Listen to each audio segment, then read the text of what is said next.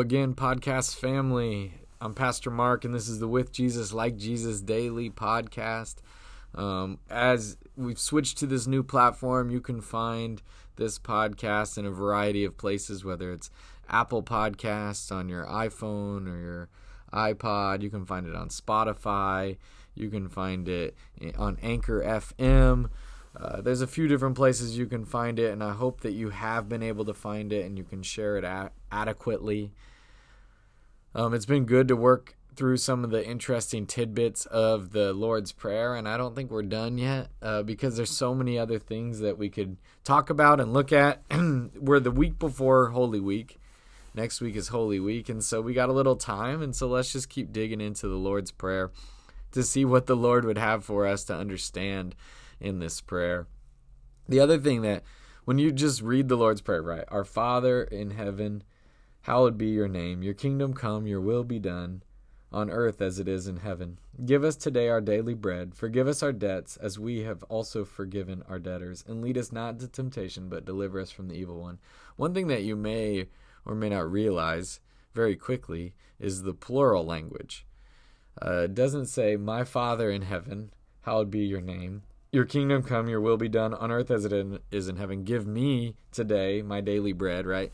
It says we and our and us as this plural language, this language in which it's not just about me.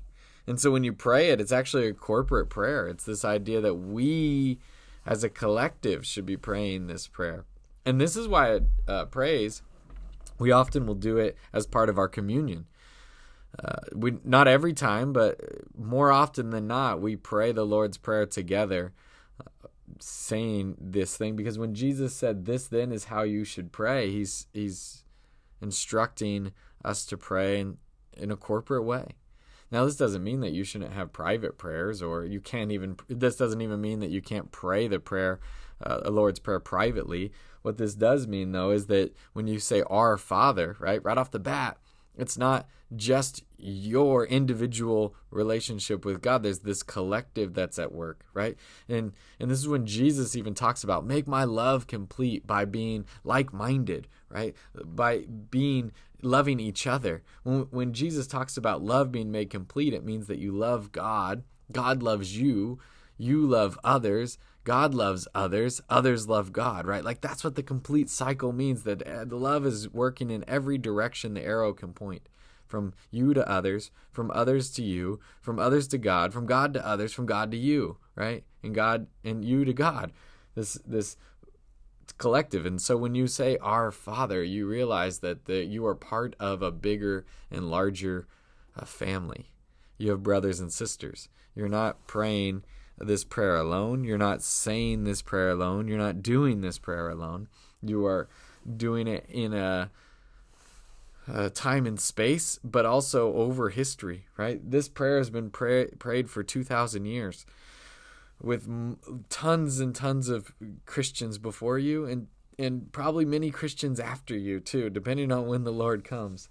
And you also know you're standing alongside people globally that are also praying this prayer. And so when you say, give us today our daily bread, forgive us our debts, we are asking that God would have mercy not just on me, but on all of us. And I think that should change the way that you pray the Lord's Prayer, or should at least change the way you think of the Lord's Prayer when you pray it, because our Western Christianity has become so individualized. I've had people even tell me that, like, well, church is just for me. I'll just do my own thing. I'll just do my own private Christian faith. And that's such an oxymoron in the sense of the Bible. The Bible would have no space for you to even understand Christianity as an individual thing. It's always collective. It's always working together. It's always a family. It's always part of the body of Christ. And that's what we have to understand too, even when we pray this prayer. And so, God, we ask that you lead us not into temptation. You forgive us our debts as we've forgiven our debtors. We ask that you give us today our daily bread. And we know that you are collectively our Father as we join together, brother and sister, hand in hand, arm in arm, knowing that we come to you as one body, one family, this collective across time, space, country, language, and we know that we walk in your truth as a family. Amen. Let's talk a little bit more tomorrow.